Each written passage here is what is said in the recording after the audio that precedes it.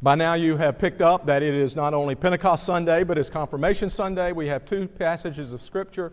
The story of Pentecost is found in the New Testament Gospel or New Testament book of Acts of the Apostles. It's in the second chapter, and instead of reading it to you, we have a video. Many of you have heard it before, a video of the day of Pentecost.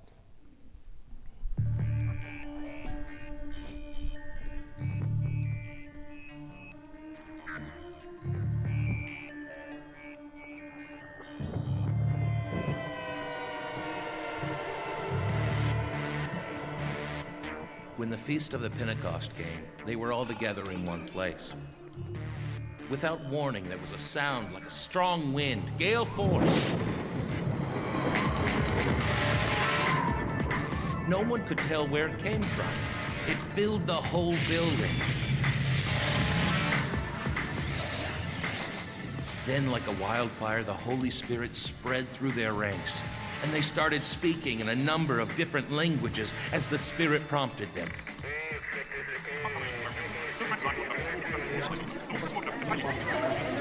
There were many Jews staying in Jerusalem just then, devout pilgrims from all over the world. When they heard the sound, they came on the run. Then when they heard one after another their own mother tongues being spoken, they were thunderstruck. They couldn't for the life of them figure out what was going on and kept saying, "Aren't these the Galileans? How come we're hearing them talk in our various mother tongues?" Their heads were spinning. They couldn't make head or tail of any of it. They talked back and forth, confused. What's going on here? Others joked, they're drunk on cheap wine.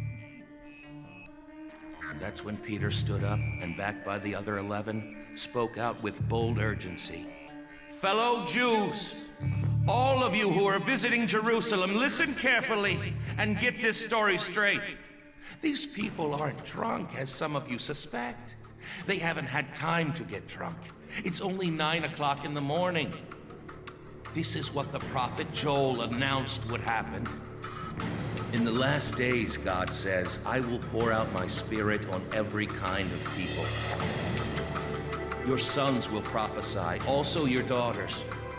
Your young men will see visions, your old men dream dreams. When the time comes, I'll pour out my Spirit on those who serve me, men and women both, and they'll prophesy. I'll set wonders in the sky above and signs on the earth below. Blood and fire and billowing smoke. The sun turned black and the moon blood red. Before the day of the Lord arrives, the day tremendous and marvelous, and whoever calls out for help to me, God, will be saved."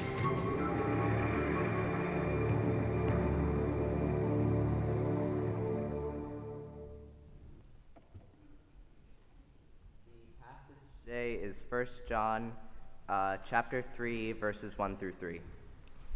See what love God has given us, that we should be called children of God, and that is what we are. The reason the world does not know us is that it did not know him. Beloved, we are God's children now.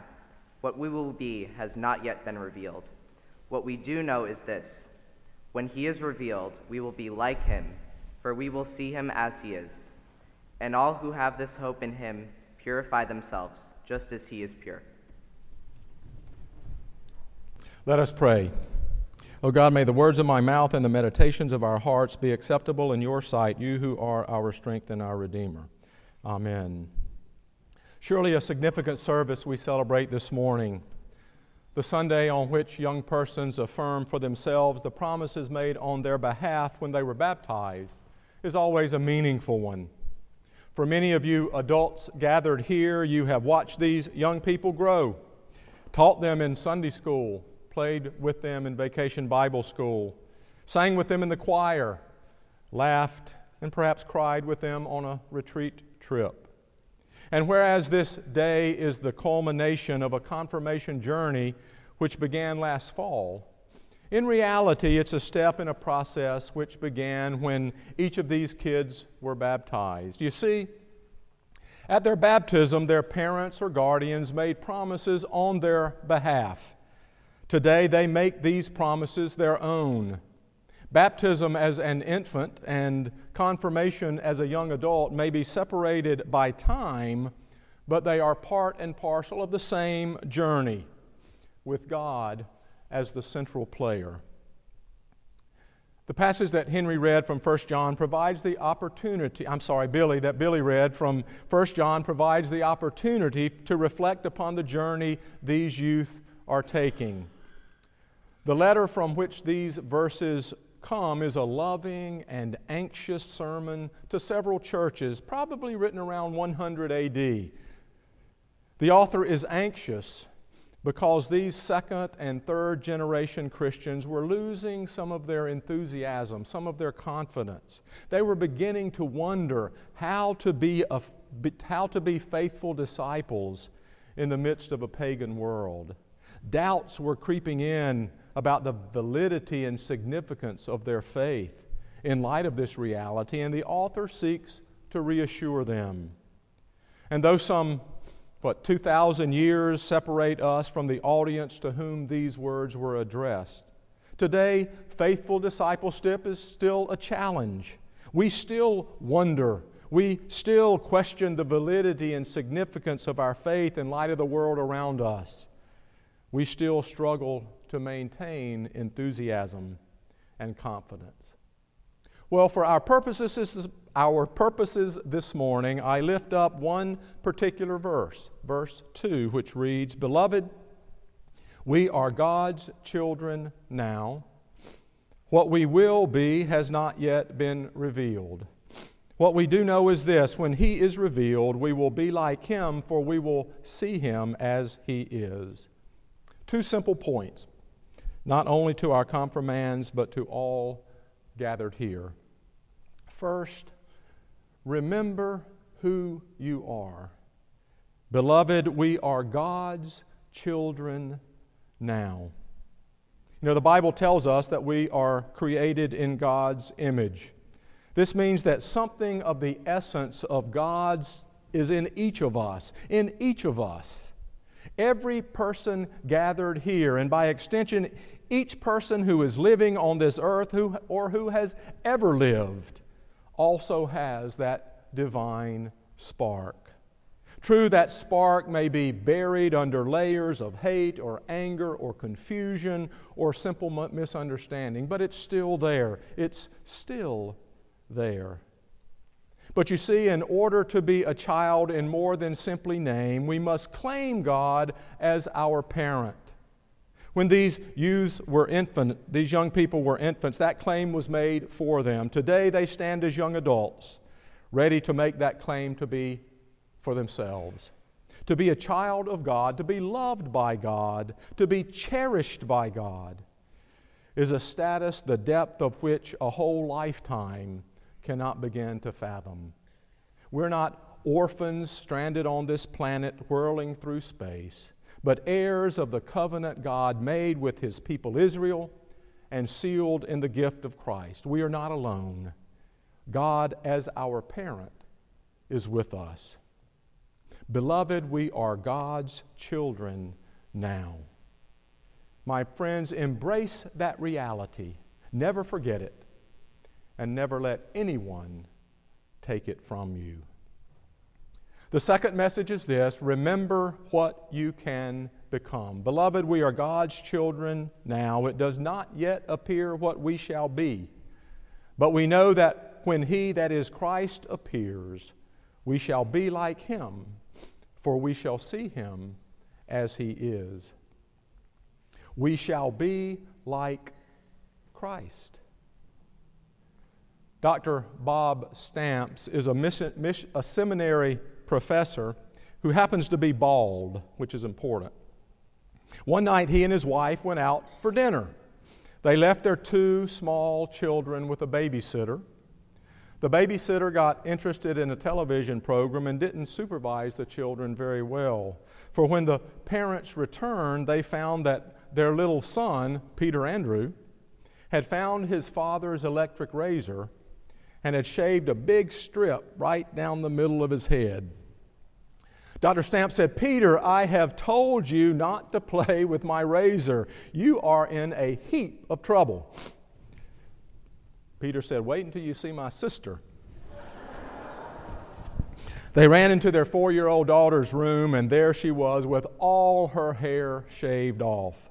Now, Bob was really, really furious, and just as he was about to explode, Peter Andrew looked at him with tears in his eyes and said, "Dad, we were just trying to look like you." John suggests the goal of the Christian life is to look like Christ. That is to seek to live your life as Christ lived while on earth. And what a worthy goal, but a weighty challenge that is. 2 caterpillars were crawling across the grass when they saw a butterfly flutter above them. One nudged the other and said, "You couldn't get me up in one of those things for $1 million.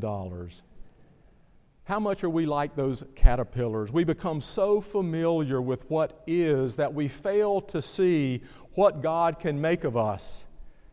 We fail to understand that we really can become more like Christ. As we worship, as we study, as we join in fellowship, as we reach out in service to people, as we live our lives with compassion, justice, grace, and humility, we gradually and increasingly come to resemble our Lord. What a worthy goal to seek to look like Jesus. You might be thinking, there's not much chance I will resemble Christ anytime soon. I'm too young, or selfish, or short-tempered, or prone to anger, or unattractive, or shy. But remember, Jesus has a long history of taking ordinary people and helping them become extraordinary. He took a ragtag group of followers and turned them into a team of disciples. He took an intolerant bigot named Paul and made him an ambassador of a universal gospel. He took a wishy-washy fisherman named Simon Peter and made him the founder of the church. And Christ can do the same for you and for me, wherever you are in your station in life, and mold you into a disciple. So for a takeaway today, I invite you to reflect on how in your walk of faith you might become like Christ. What are some things you can do on a practical level to become more Christ-like? One day a writer traveled to an isolated monastery to interview a holy man who was reputed to be a genius. The writer asked him, "What is it about a person that qualifies him or her to be called a genius?" The holy man answered, "The ability to recognize." "The ability to recognize what?" asked the writer. "The ability to recognize the butterfly in a caterpillar, the eagle in an egg, and the saint in a selfish human being." Friends, there is a miracle of creation inside each of us, waiting to burst forth in ways only God can imagine. These youth, and all of us have as children of God, the privilege and responsibility of seeking to grow into Christ, to resemble Christ in what we say, what we do, how we live our lives. We do not yet know what we shall become, what these youth shall become as they grow. But as God's children, we have confidence the outcome will be something to behold. Let us pray. Perplexing Pentecostal God, you infuse us with your Spirit, urging us to vision and dream. May the gift of your presence find voice in our lives, that our babbling may be transformed into discernment, and the flickering of many tongues light an unquenchable fire of compassion and justice, now and always.